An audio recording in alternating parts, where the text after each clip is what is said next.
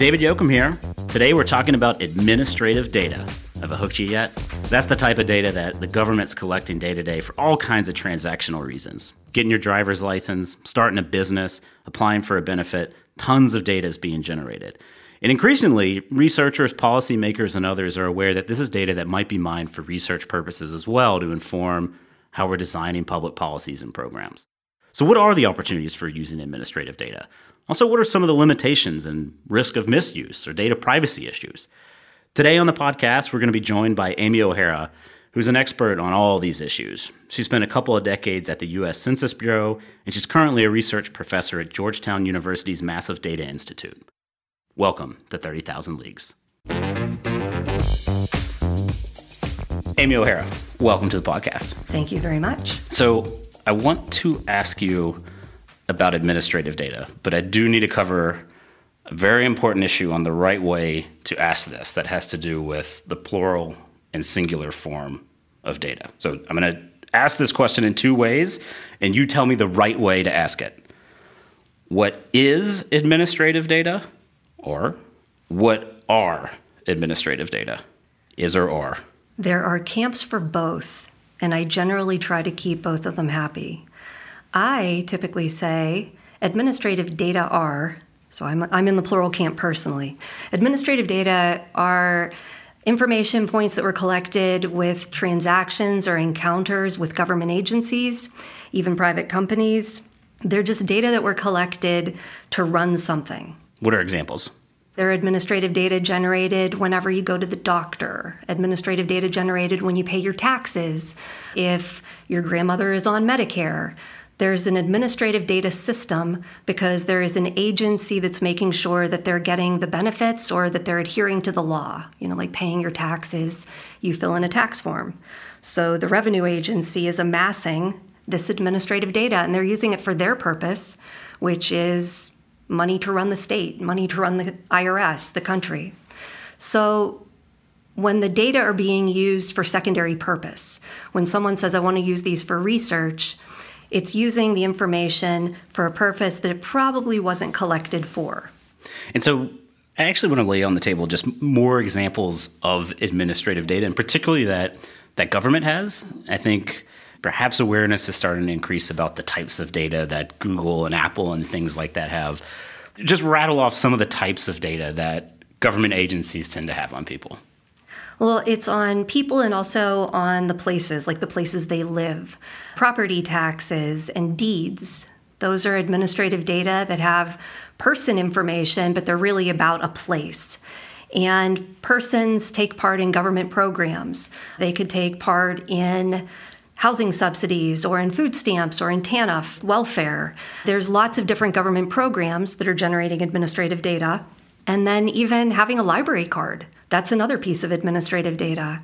When you think about encounters, there could be police stops, there could be court cases. So these things are coming from lots and lots of different institutions, and they're typically managed in those institutions because there's some reporting purpose that they need to maintain. Or some sort of transactional, you actually got to pay the medical bill, so you need to know what the treatment was. Right. That kind of thing. Like when you think of the electronic health records that are being generated, part of it's for clinical care. You know, you want the doctor to take care of you in the right way. So there are lab results, there are x-rays, and then there are doctor notes, and they're collecting all the information on your vitals. That's all going into your patient record. But then there's also a bunch of information to make sure that the hospital gets reimbursed. So there's going to be all of this other administrative data about billing. But now think of the hospital itself. It has its own administrative data on the doctors and nurses and radiologists that work there. So human resource data, that's also administrative data. Think of the hospital needing to buy the x-ray machines. So their administrative office is maintaining administrative data because they need to be buying things. It's the purchasing, it's the accounts receivable. That's all administrative data. So there are lots of systems that are operating in the background all the time. And when you start thinking about what they've gathered, you say, wow, there's a lot of data there. So if you put all on the left hand of the room, cities, counties, states, federal government, and then on the right hand of the room, all the private firms that are out there, which side of the room has more of my data? The private, I would say, by far. There are a lot of data points being collected on you, on all of us, because we're moving around a lot, because we carry phones, because we buy things.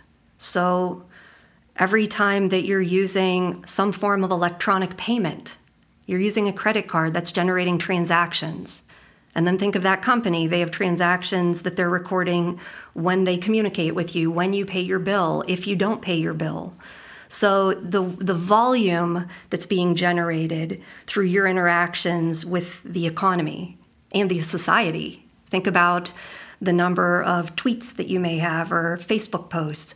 That's all administrative data for those companies to run their business for their operational needs, and they're maintaining it or monetizing it perhaps.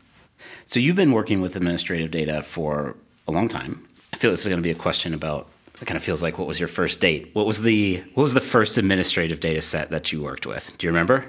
It was the IRS 1040s. What were you doing? Go big. You know, if you're going to start with something, yeah, that's a pretty serious first data set. What were you doing? I was working at the Census Bureau, taking survey data and trying to estimate what people would pay in taxes. So these are people that have responded to the survey about their labor force participation and what they earned. And to understand resources in poverty, one of the things the Census Bureau does is take that information and calculate what their taxes would be. And in order to do that, I was making a lot of assumptions.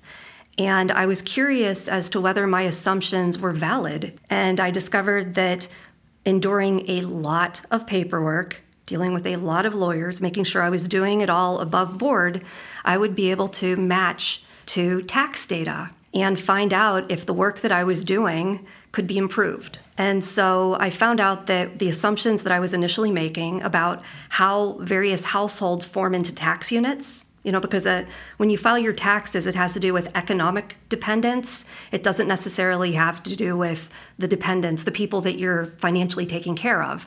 So that alignment was off 20% of the time when I looked at the actual administrative data. And it was incredibly useful because then I was able to change what I was doing to create better measures, better statistics. And just make sure I was hearing that right. You were trying to track both the income that an individual had and the expenses they were having, if you're trying to get at ability to pay taxes, or just the former? It's just the former. It's considering what resources a family has. And if a family reports income to a survey, that's not the income they have at the end of the year. They have to pay taxes. So for many households, the available resources goes down after they pay their taxes. But for some, they get refundable tax credits, like the Earned Income Tax Credit. So we wanted to see, given the income amounts, are the households having less at the end of the year, or some of them getting slightly more at the end of the year?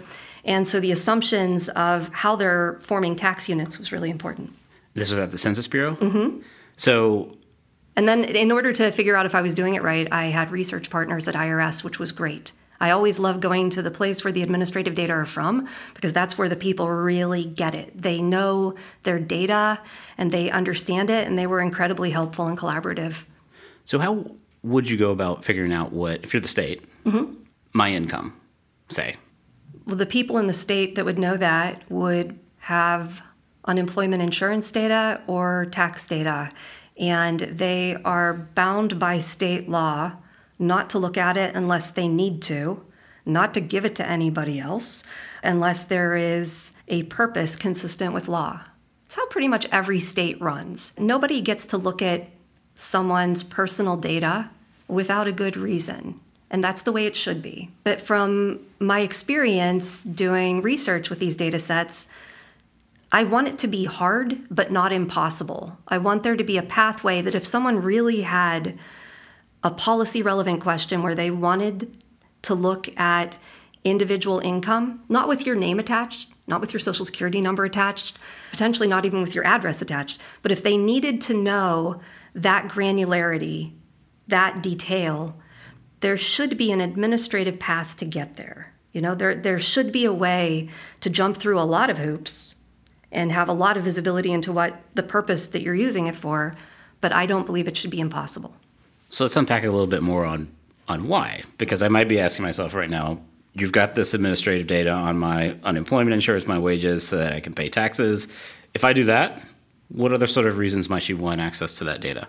There may be great policy questions about ability to repay student loans, about the way that different homestead credits might affect people, whether property taxes going up and down, housing affordability. So someone may want to look at earnings to assess ability to pay. Some people may want to look at earnings to look at economic mobility. Are you doing better or worse than your parents' generation? What interventions could help your children have at least the standards that we expect this generation to be enjoying right now? So there are a lot of reasons that you would want to be looking at data over time or even across generations. And this is where the concept of statistical uses of data come in. Yes. Can you say a little bit more about what that is? Sure. Statistical use, I like to describe it in what it isn't. Statistical use is whenever someone's using data like your earnings and they are not using them for enforcement purposes. No one's going to come knock at your door and tell you didn't pay for something. They are not being used for marketing. No one's going to say, oh, he seems to have the means to buy this. Let's sell it to him. And they are not going to be used for surveillance. And this is not talking about health surveillance. This is more like, let's keep an eye on David's surveillance. So statistical uses, it's where the information that is ultimately released is in an aggregate form so that it can't be traced back to you as an individual. And even in an aggregate way, like we're talking about, we release median income for everybody working on the 10th floor of this building. When you're talking about data in the aggregate, that information can't be used to re-identify that you were in the data system that was used, and the aggregate information can't affect any benefits or privileges that you have. So even in aggregate, it can't be used to come get you for something. Why don't we, just to sort of wrap our heads around this a little bit more, give me one more example of an important use of administrative data for a statistical purpose? Well, there are tons of them. I mean, if you look at, from my experience in the federal government, you could look at what the Bureau of Justice Statistics releases, and that talks about numbers and characteristics of individuals in correctional facilities. You look at the data from the National Center for Health Statistics, another statistical agency. And they've got all kinds of information from the National Health Interview Survey. Who has coverage? What type of coverage? How has that changed over time? Who is covered? So there are lots of ways that this information about individuals can inform society and inform policy whenever it's used responsibly. What's it like to work with administrative data? And maybe to kind of set the stage on this, I imagine this is an issue with, it's a big spectrum where there's some data sets that are well documented and great to work with, and then there's another side of the spectrum that one dares not want to think about. Pick a side of the spectrum you want to start with. Tell me about the world, what it's like kind of as you're a researcher working with administrative data, how you approach it, what do you do? And then I want to go to the other end of the deep end also. It's hard to get, number one. So you've already encountered a lot of difficulty before you actually get the data. So I'm going to skip all of that for now. And this is assuming that you have the information, you're sitting in front of a computer terminal, and you start looking at it. It's often not documented, and so there was no code book because the people that generated the data did so because they were administering a program. They were running childcare subsidies, or they are running Medicaid. They aren't thinking about you sitting in front of that terminal needing to understand what's in the data system. So a lot of times there are documentation problems. There can also be consistency problems whenever you see something over time. In the worst case, and this is something that's kind of a relic of computers several generations ago, that storage was expensive and there weren't a lot of people that understood computers. And so they had a certain number of fields available and they would reuse a field without changing its name. And so you would have a different concept of information being captured and just overwritten. And that is something that is traditionally not recorded. Nobody is saying, oh, by the way, that data element that you're using isn't what you think it is. You often find that out the hard way. because you run an analysis and you're saying this just does not look right. How did we possibly get here?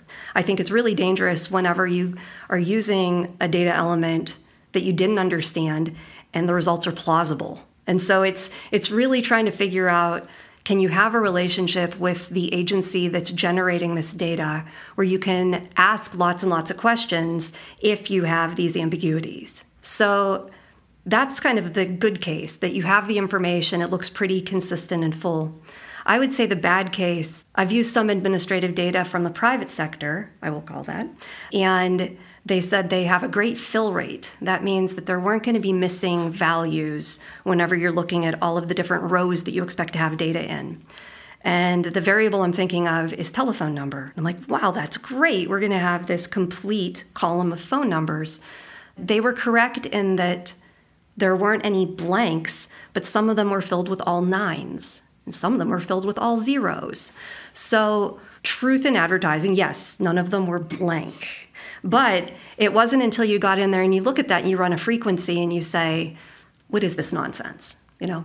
So that happens a lot whenever there are other data problems that, depending on the source, they're really good at rooting out. So date of birth. Some people lie about their age, and some people don't want to give you the exact detail. So there's generally a lot of people born on January 1, you know? So you might have an accurate year of birth, you might not.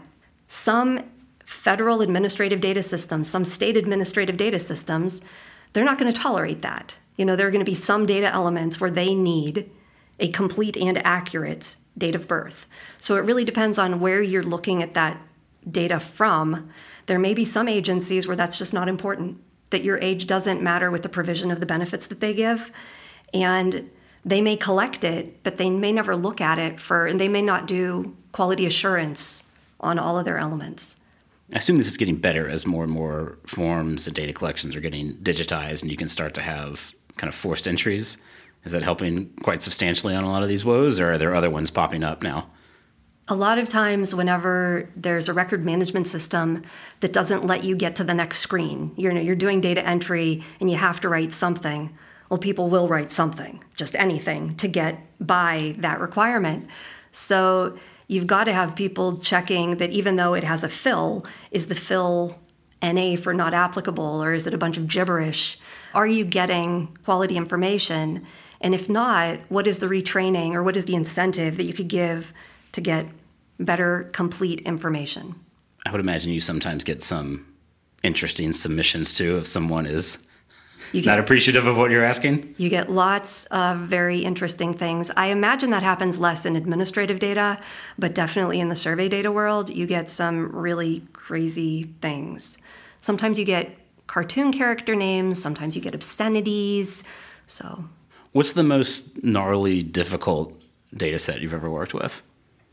It would have been the WIC data from a state that I shall not name. What's WIC? Women, Infants, and Children. So this is a food security program that is administered at the state level, and the state was doing it. You know, they were making sure that babies weren't hungry and that pregnant moms were getting their benefits, and they maintained their data system. You know, so that I don't have a problem with the fact that they were running their program. It's just that when we entered a data sharing agreement with them, they delivered their data in 7 different files, which isn't uncommon. There's lots of different data systems. They didn't have a unique ID.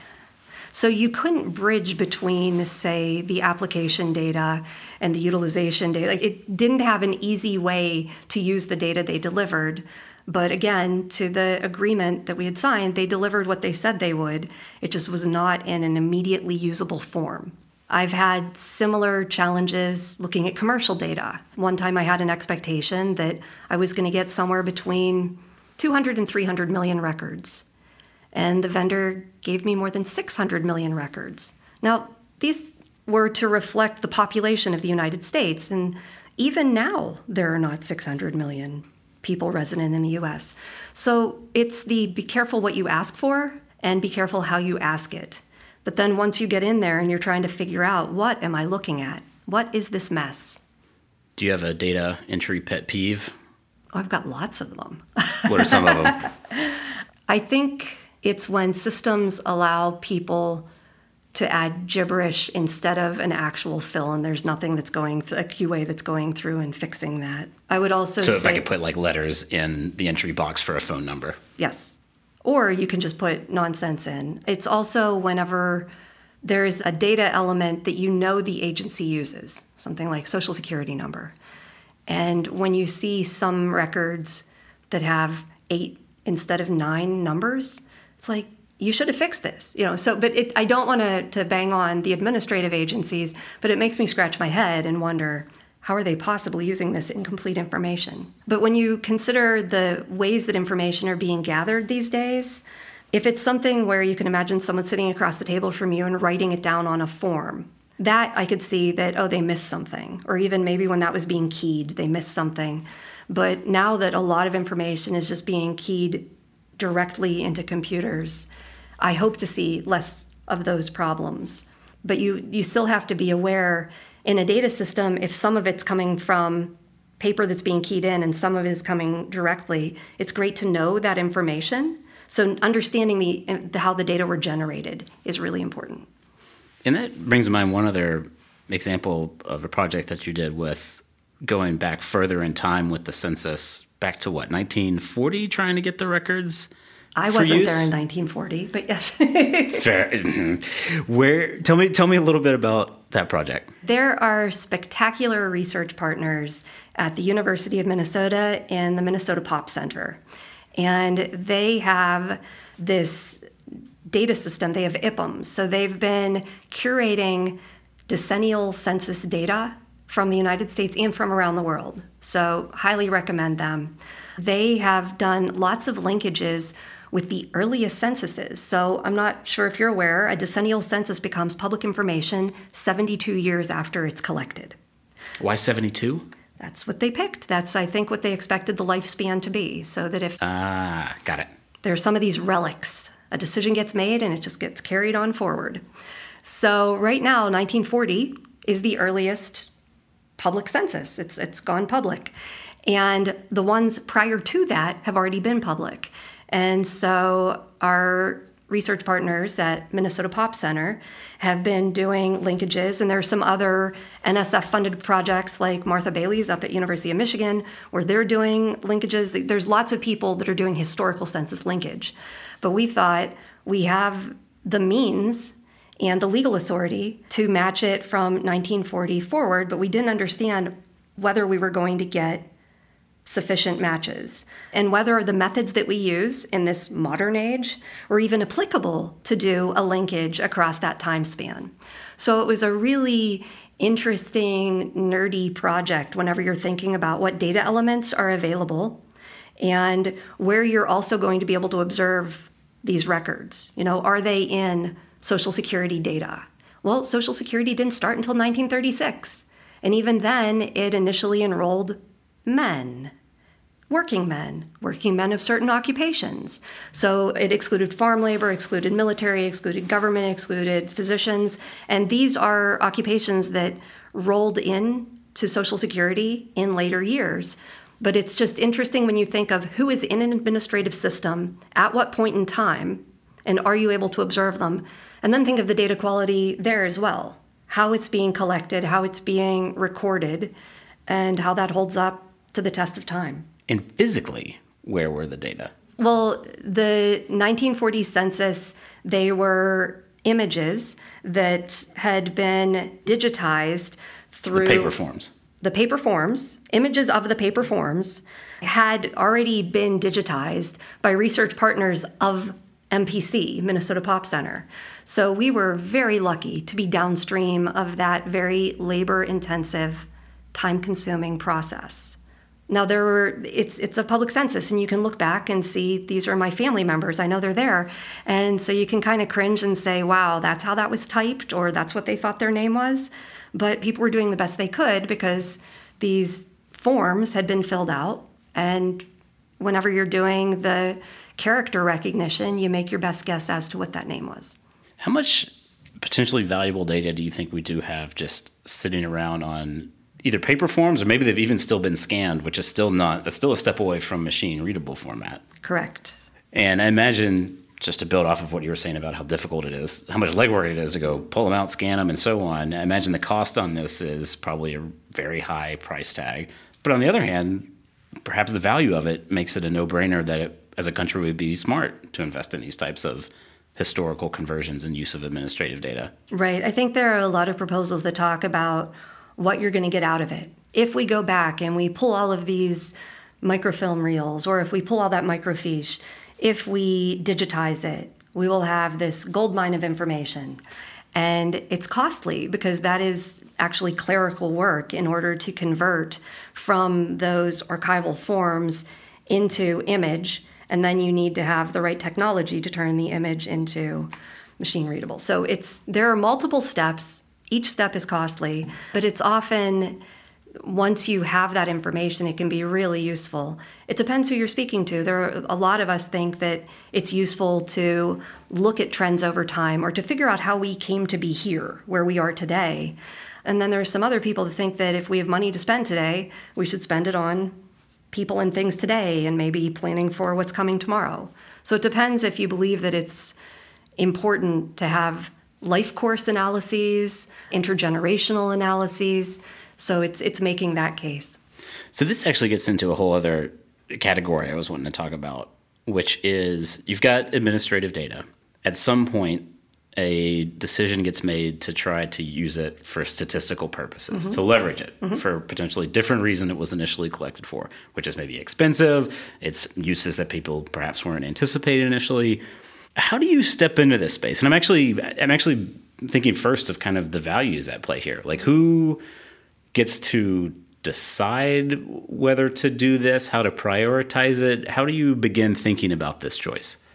A lot of times in my federal experience, Congress thought about it for us. And so they would come along and say, we want to see this measured.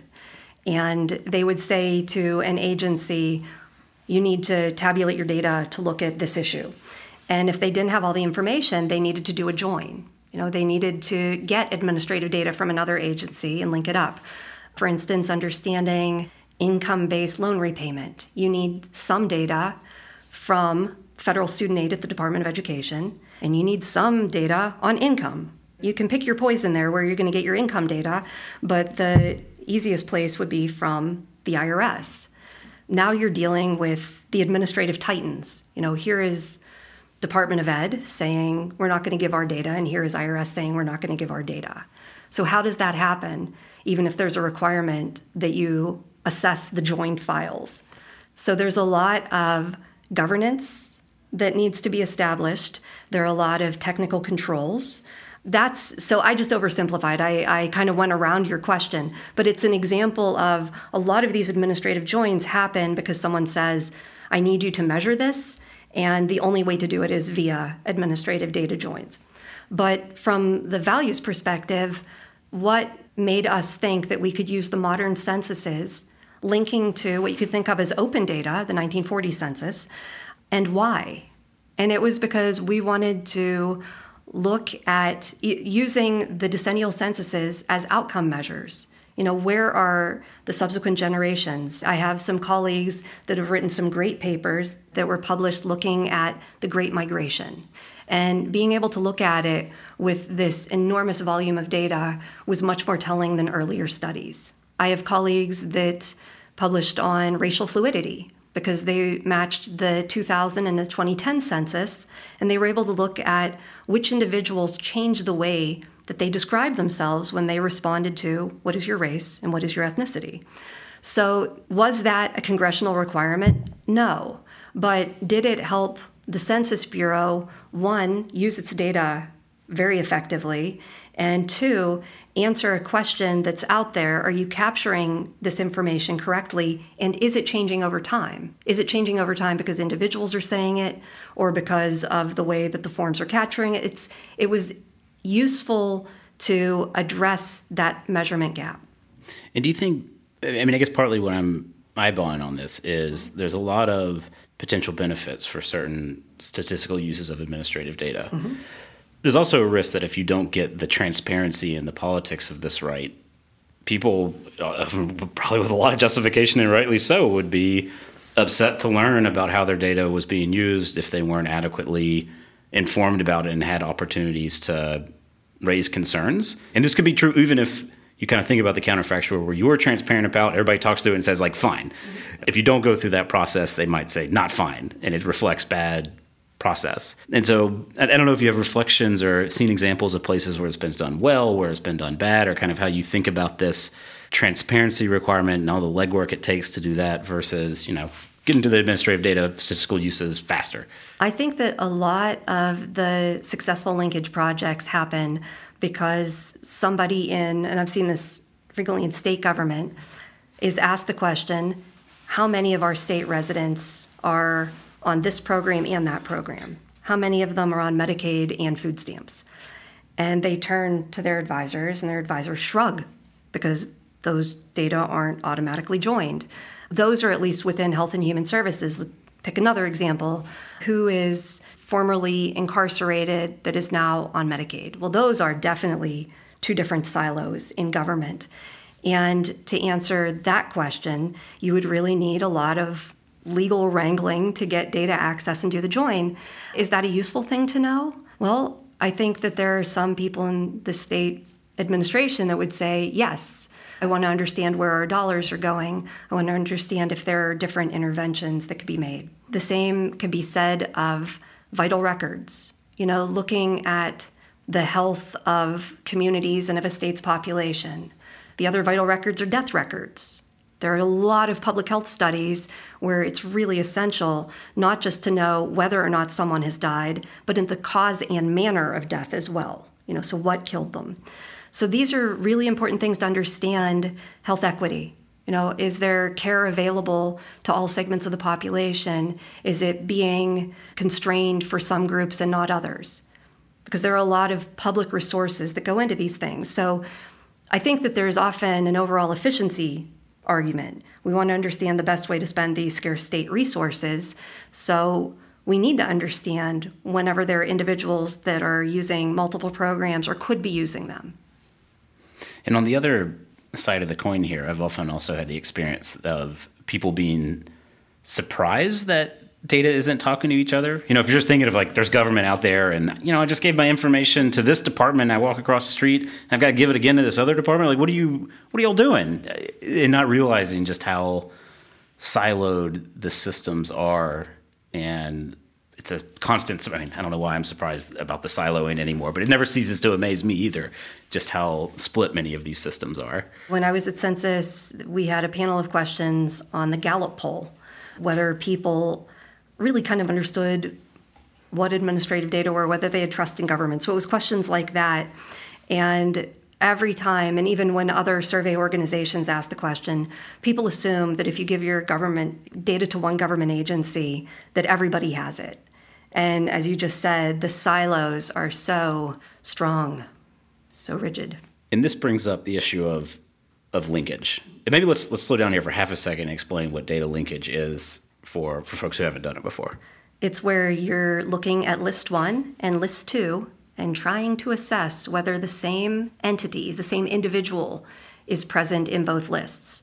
You could also just look at list 1 and look for duplicates. Is that individual in there again and again and again? So you're looking at certain pieces of information, and at the person level, you're looking for these identifiers. You're looking for name. You're looking for date of birth. You may be looking at social security number. You're looking at address. You may be looking at telephone number. But you're trying to find these pieces of information that allow you to uniquely identify that you've got the same individual in list 1 and list 2, or multiple times in list 1. So maybe you got a list of license plates over here and then a list of traffic tickets from another agency, and you want to ask whether Amy owns this car and had this many tickets. I'm not saying you get a lot of tickets, but who knows? Yes. That kind of thing. Yes. Well, it's assuming that the enough information has been collected in both systems that would enable this. And so what are the types of options for how you can link data? If you have really clean, complete information, you can do exact linkages. If there was a social security number here in this Medicare file, and social security numbers over here in this tax file, then you would be able to do sort and merge, find the same ones in both lists. Where it gets trickier is where there isn't that unique ID, and also where the data systems didn't require some sort of verification that my name is Amy O'Hara, whether I gave a nickname, whether I withheld part of my name. Or even how you spelled it, I would assume. Yes. Did you do the apostrophe? Was it an O? I was just going to say that. So there are some systems that have my middle initial as O and my last name as Hara. And that is problematic because then I'm Amy O'Hara in one file and Amy Hara in another file. So that brings me to the alternative to the exact matching, which is probabilistic matching. It allows for a little bit of fuzziness. So you're saying, did something just drop off, or has there been a little bit of reporting error perhaps? This has its limitations, obviously. If you can't identify that, maybe Bill and William go together, but some people may use a very different nickname than the given name that you think that you're looking for. It also doesn't help whenever somebody lies about their age. So how much of that information needs to corroborate between the two lists that you believe that you've observed the same entity? In the way you track the fuzziness, is it often by looking at other sorts of variables? So like if there's an O'Hara and then a Hara with O middle name, but they both live in the same street, we're going to make an inference that's the same person. You have enough other pieces of information that do match above the level that you're setting what that match, non-match parameter is looking like. So I imagine there are some folks that just because of the name they have, if you're John Smith, or if you have a long, wild last name that moves around, things like that could make it so that you're potentially more prone to having errors in your administrative data? Well, it's going to be errors potentially in the administrative data, but also errors in the match. Because if there's somebody that has a really common name, you might not have what you think of as a match that you're confident in. And so you may say, well, we're not even going to consider that a match. That's very different than not finding a match between two lists because the individual's not in both lists. So this is something where you need to understand the bias inherent in those data so that you get a good sense of what's going on with your matched results. So is this why Social Security numbers, my granddad, Peepaw, thought that if your Social Security number was shared, it was like giving out the keys to the whole kingdom and your ID and everything would definitely be stolen. Is this partly why Social Security numbers are considered so sensitive, just because? They are in this country.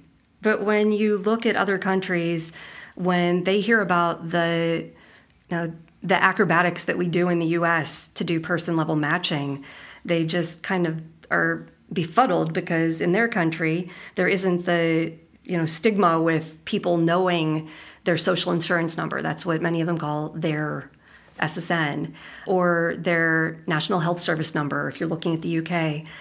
You just mean in other countries, it's just not a big deal to be private about that. It's not a big deal. And so you have that number, and even if there's some noise in that number, then you have name to fall back on. But in the U.S., if you're not starting with Social Security number, you're really reliant on name and date of birth to try to figure out if you've got the right entity. Why do you think there's that cross-country difference in approach to SSN? I think it has some to do with the culture, the way that other countries tend to trust their government more than the United States ever has. And also the types and levels of fraud that became prevalent in the United States in terms of identity theft and someone got my social, so then they opened up all of these accounts and now I've got this big mess. I've got creditors calling me. Were there more fast-acting, inventive criminals in the United States? I think that would be a great question to answer. What's the difference between thinking about the security of data and data privacy? I want to play around with both of these. A lot of people lump them together. But when I think of data security, I want to make sure that whoever has the data is preventing unauthorized access. That means that they're keeping it secure. They have it encrypted. They have it on a server that has very tight access controls, things like that. to me, those are security issues. And there can still be problems there. People could hack in. There could be insider threats that somebody that you had trusted to be using the data actually is a bad actor. But that is different than privacy. Now, at the highest level, privacy is there's some information about me that I may not want to share with you. So you could ask me questions that I think are intrusive, and you are, that's affecting my privacy. In terms of data privacy, it's making sure that, at least in my former federal career, that you're only asking for the information that you need so that you're being respectful of that individual's privacy. And that leads you to confidentiality. So we only collected what we needed, and we're keeping it confidential. So we're not doing any onward sharing. And the act of keeping it, we're keeping it securely. So that brings in the IT security element of it as well. But when you think of data privacy more broadly, I think that the private sector, your left room, right room example that you started with, that they seem to have taken notions of privacy and have a lot of people have their guard up in a way that they think about data and privacy. What is Facebook doing with your data? What is Google doing with your search history? What is Apple doing with the information that when you talk to Siri? What is Alexa doing? What is happening with all of that information? Our notions of privacy can be shaped a lot by what's happening in the private sector, and also observing what's happening in Europe, like looking at GDPR. So what are other countries looking at when they think about privacy? Then you think about administrative data, and it was collected for certain purposes, and its joins on that also have privacy implications. But to me, they feel a lot different than the privacy implications whenever you're looking at what Apple is doing. I mean, this is one where the terms privacy and confidentiality get slippery in everyday language that, if you keep them clear, maybe helps here, which is, at least the way I usually think about it in a more precise sense, is confidentiality is a place where someone has some sort of data or information about me, but their assurance is it's not going to be used or shared in certain ways. Mm-hmm. Privacy is there's nothing being observed in the first place about me or being collected about me, which is where, if you think about Alexa or iPhones and people knowing in some sense that, when they're typing in searches in Google, they know that Google's searching it, and maybe they think it's going to be confidential and not shared further. But if it also turned out that their iPhone was periodically taking audio samples and then they know it and recording it, that's a privacy implication of, I didn't even know you were collecting that in the first place. And that distinction seems to getting blurred in a lot of the private spaces in a way that with administrative data and government, it's like, there's a form. Yeah. But even that's changing. I mean, with body cameras and surveillance images and things like that coming up, that's now administrative data that could potentially get used for other reasons as well. Yes. I mean, how are you going to interact in this world? Is just walking down the street, is that a willful disclosure? Are you being observed? Can you do anything about that? What are you going to do? Are you going to wear a stocking mask on your face? It's interesting to think about who is capturing the information. And even as you were saying about confidentiality, thinking of that from the private sector perspective, that it's only going to be used for the things that you agree to. Well, did you read the consent on anything?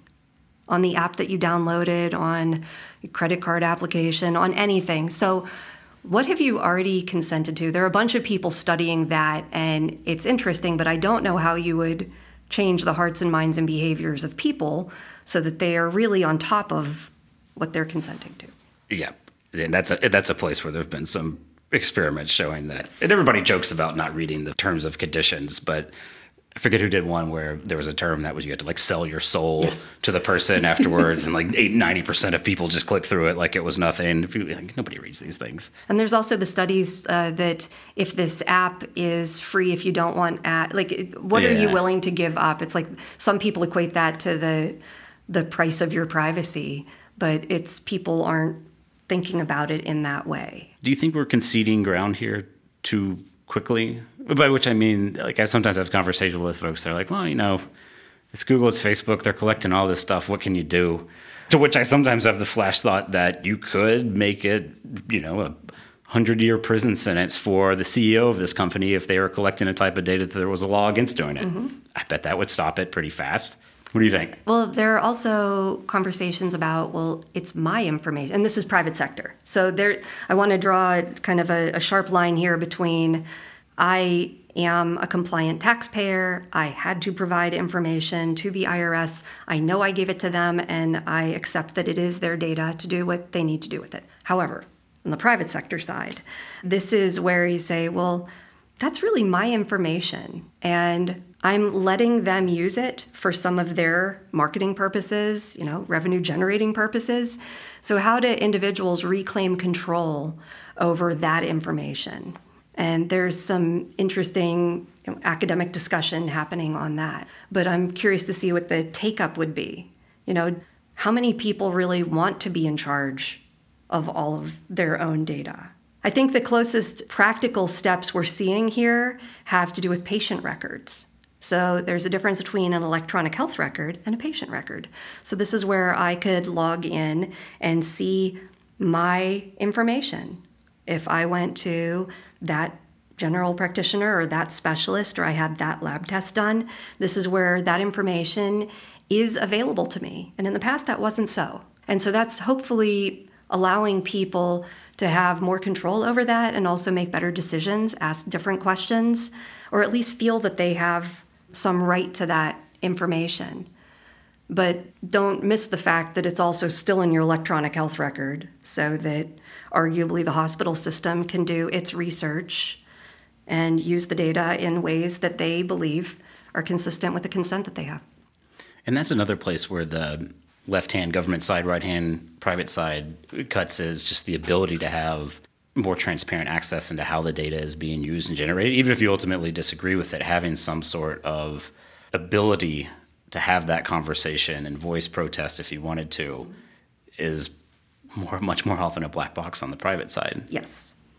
And I don't know what would happen to change that. Because I think that we observed with Cambridge Analytica, you have people voting with their feet. Well, I'll just jump off of that platform. It's like, well, you're probably going to join the next platform, or you went back to that platform. People quitting Twitter. There aren't demands of greater transparency or these new tools and methodologies that allow you to kind of reclaim some ownership or something.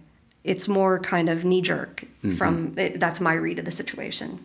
And it also tips back into, and people also get many people get a lot of value out of a lot of the services that are doing this data collection, whether it's helping them navigate to transport around more, whether it's some of the social media things. A lot of people like that stuff, which is why, whenever there are a Cambridge Analytica scandal and everybody deletes their apps and everything like that, and then a big portion of them 2 weeks later go back to it. Right. Never really, it's always a little bit hard to know how much of that is kind of just feeling the pull back in for the social pressure of it and addiction of it versus really, really enriching your life a lot. But it keeps happening. But the wild thing is, we don't know how many of them left and came back. Right.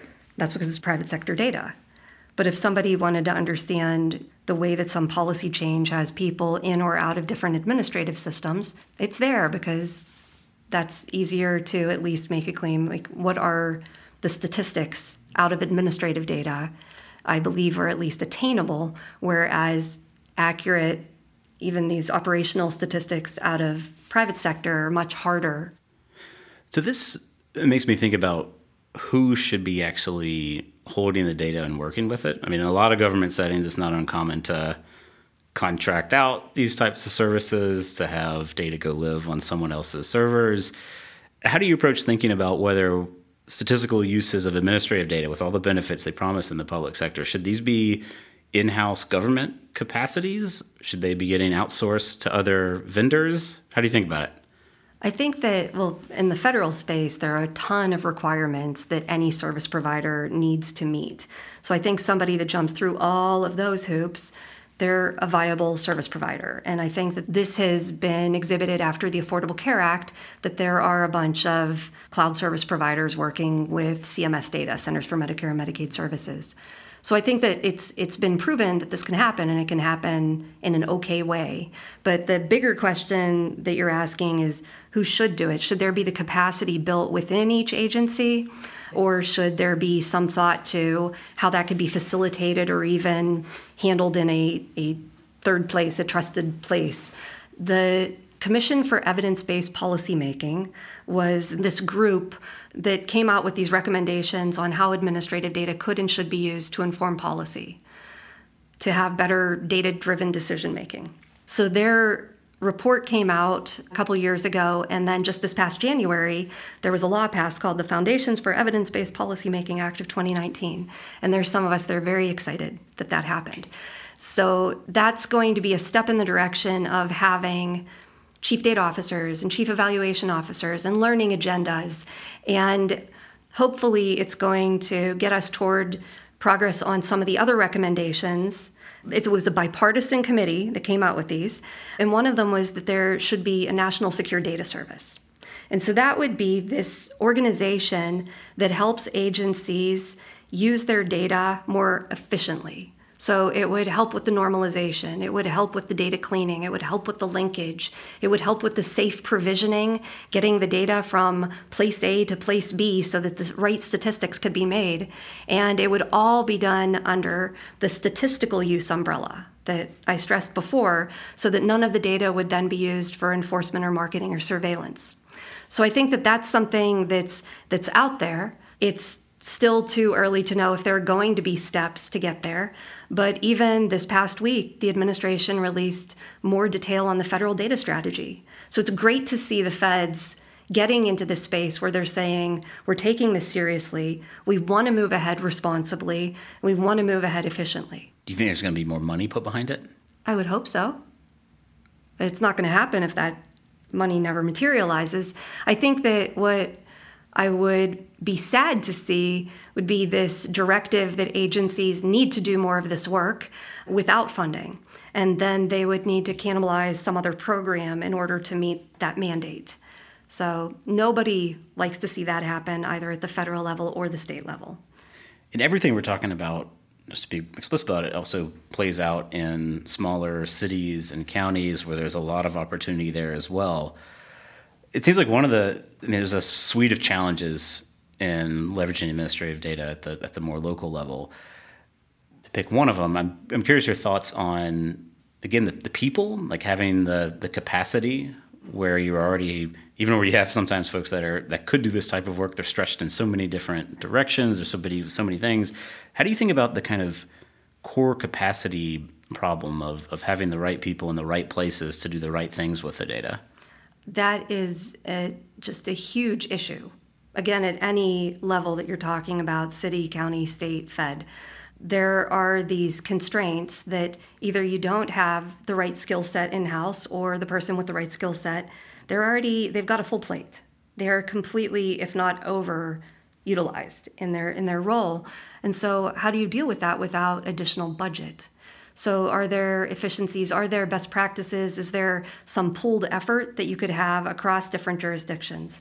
And there are some great models where that's working in terms of learning communities so that the counties hear what similar counties are doing in terms of data integration. And that's a great step forward. A lot of that learning is about the governance process and getting buy-in. Some of it is about, well, this is how we do our linkage, or this is what we've done for data archiving or something. So that exists at small scale, but how do you bring it to a broader audience? And I often look at it as if you're going to do it at the state level, you got 50 of them. Some of them are very advanced and some of them are not.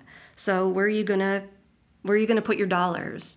You're not probably going to have enough dollars to get everybody up to the level of the most sophisticated. Then you look at this at counties, there's more than 3,000 counties. So what are you going to do there? Or even if you look at higher ed institutions, there are tens of thousands. Like, you get into these massive numbers of institutions that you're thinking, how on earth are we going to come up with common schema, common practice, standards, et cetera? And why would people do it if there's no enforcement mechanism? So how do we get to the greener pastures? How do you think we get to the greener pastures? I think that as more states, as more counties are using their data, they are not only having a better sense of what's going on within their boundary, but they're turning that into this actionable information. And It might not cause more dollars to appear at the door, but they might have cost avoidance. And so I think that as more data are integrated, you're beginning to see the real payoff to knowing more. It might be understanding how to have interventions that put off these, very expensive effects whenever, say, a child reaches 18 and is aging out of a lot of different programs. What should you do then? Instead of just letting people fall through the cracks. So it has both societal benefit, but also really good fiscal measures if you're capturing the information and showing it to people like, wow, you link the data and these good things happened and these good things happened. And that's always been my experience too with colleagues, and frankly, even just personally, that if your compass is around really what you can do with the data that's benefiting your communities, your neighborhoods, that's just much more motivating than starting from a abstract conversation about, like, wouldn't it be great if there was someone who could figure out how to spend a whole lot of time and effort getting all these data clean and tidy and linked? Like, nobody wants to do that. Everybody wants to do the work with it. So I love it when people talk about we want to do the work with it because we have these questions that we haven't been able to answer. I think what had scared me a little bit over, probably more than 5 years ago is when it started, is this, wave of visualization. And isn't it neat what can be done?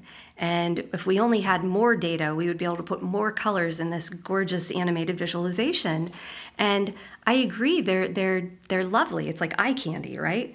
But using data for the sake of using data, I don't think you're ever going to have a real clear win at the end of that day. If you're doing a visualization because it's the best way to present this really important work that you did, yes, I am all for it. But if it's just, well, we needed more data because we're looking at it, it's like the worst of data mining to me. It is amazing how quickly and hard a data dashboard can displace thinking if you're not careful. Yes. Just because it is numbers up there and everyone looks at it, feels cool, and choices don't change. Right. But if we're adding to the list of things that I don't like, it's when people have access to data, they're forming their questions based on the data they have access to. Mm-hmm. So this is I'm looking under that street lamp for my keys because I lost my keys.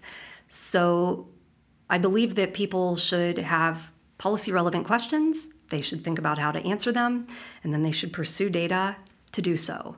And you might not always have the exact data set. You might have another one that signals what you are looking for. Use that, but don't start with the data and poke around in the data until you've come up with a good question to answer. And this is, it's a great point. It's one that plays into what I think of as the importance of the types of research teams that are getting put together, and the value of having practitioners, decision makers, people who are ultimately getting affected by whatever the research is going to be with the scientists. Because if you're just getting an administrative data set by yourself over in some other place and not having the conversations with the frontline folks, you're kind of restricted almost by necessity. It's very easy to slip into just doing things with the data and not being in a position to think more deeply about what's really needed here in the first place. Right. There's another thing that I'll give you one of my pet peeves. Try this on for size. I'm curious what you think about it. And I'm going to stretch a concept in the law it's called estoppel. It's basically, there's like some things that you couldn't be held liable or negligible for or something like that. But if you take another action first, you potentially can. So like the example I think about this is that in most places, there's not an affirmative duty to help someone if you saw them, bleeding out on the street. Like you should if you're a nice person. But if you don't do it, you wouldn't get sued and held liable for it. On the other hand, if you ran up to that person and said, nobody called 911, I got this, and then you didn't actually help them, the defense of I had no affirmative duty is stopped. So if you take some sort of action and say you're going to do something and then you don't do it, you can be held liable in a different way. And sometimes I see a tendency where if you're kind of sitting on the data or you get the data, you call everyone else off as thinking this is yours to get, and in some sense, potentially it is. But it runs into the problem where if you don't have enough capacity to ever get to it, then nobody ever does the work. And so if places are being kind of turfy about the data in this place, then the work doesn't get done. I don't know if you've seen this elsewhere. I've often wanted to just label it like data estoppel so that when it happens, we have a word to call it out. I worry a bit about this happening in universities where there is a huge incentive to be answering new questions, publishing with different data, and some academics will go and seek out administrative data for their use. And they will spend a lot of time and effort improving it, recoding it, understanding it, and then it's their data that they will create lots and lots of publications. And that is what the incentives are set up for that to happen. Is that the best outcome? I would like to see that academic get credit when others reuse the data that they've now beaten into shape. So could that data have a digital object identifier attached to it so that every subsequent use is like, I am really glad that she spent the time to make this data because now it's enabled all of these other things. What sort of incentive structure would help there? That it would help if publishers required that the data for structures that don't have a really good path of access to get to them. Yeah, I do too. Yeah.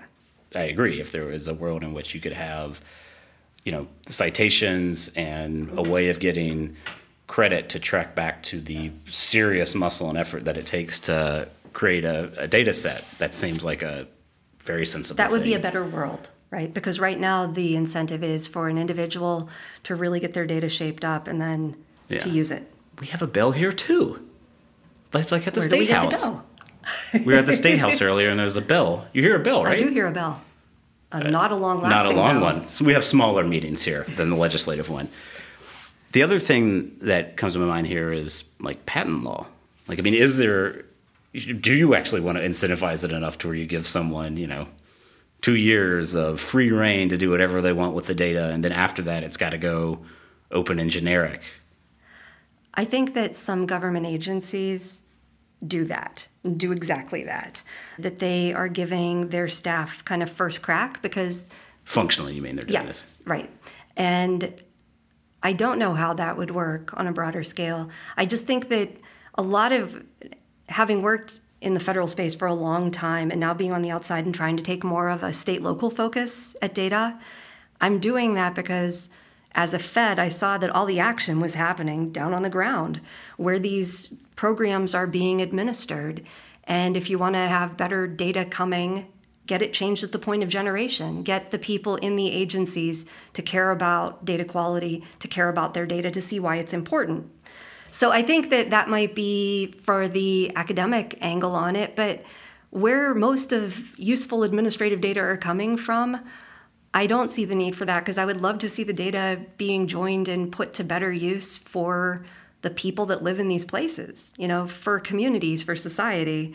And then if it also has this great publishable work to be done, that's great. But I don't think that should be driving decisions to join administrative data sets. I think that there are so many challenges within, say, state government that they need to understand the power of using the data and then think later, who else do we want to use it and for what purpose if they're going to go publish on it? And then you need your patents. Yeah. Well, and I agree with you. I mean, like I said, this data estoppel concept of trying to come up with a name with is because of annoyance on that. But on the other hand, if you do have an incentives problem on folks doing the hard work, in the same way that I would prefer if most pharmaceuticals were made cheap and freely available, we at least have a certain industries. We don't do that. We let patents come into place to try to get over the hurdle of who's going to invest in the initial effort. Right. Well, what are you most excited about that's coming down the pipe over the next however many years you want to pick? Oh, there's so many things to be excited about. I think that the conversations that I've had with the states, the locals, the cities, the counties, and their enthusiasm and outlook for more intensively using their data, that is just so encouraging. And the fact that they're irritated and asking questions about, why don't I have a data lab near me? Why is it so hard to link with the feds? They're starting to get a little pushy. And I think that that's great, that I want them to think that they're the ones with the data, with the questions, with the things that matter, and to, again, learning from each other. I think that it's also an interesting age where not all organizations are trying to run their own data farms, server farms, there are a lot of blank as a service, platform as a service, software as a service, infrastructure as a service, and that may make it easier for the states or the cities or the counties to get their data shaped up and potentially be interoperable across different operating units like Department of Health and Human Services and Department of Justice, Department of Workforce, Department of Education.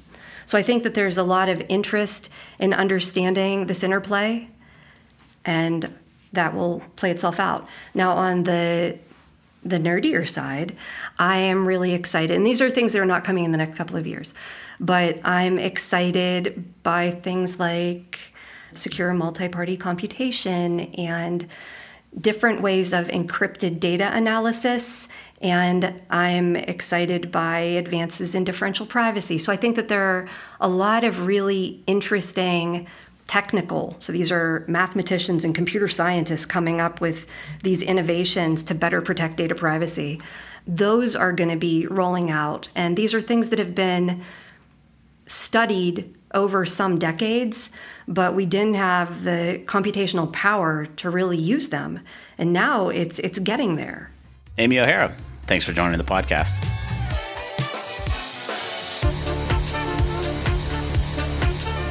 Thank you for listening to 30,000 Leagues. We hope you enjoyed today's deep dive.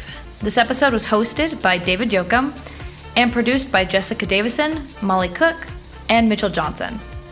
Find more conversations on 30,000leagues.com and subscribe wherever you listen to podcasts. Keep calm and now roll on.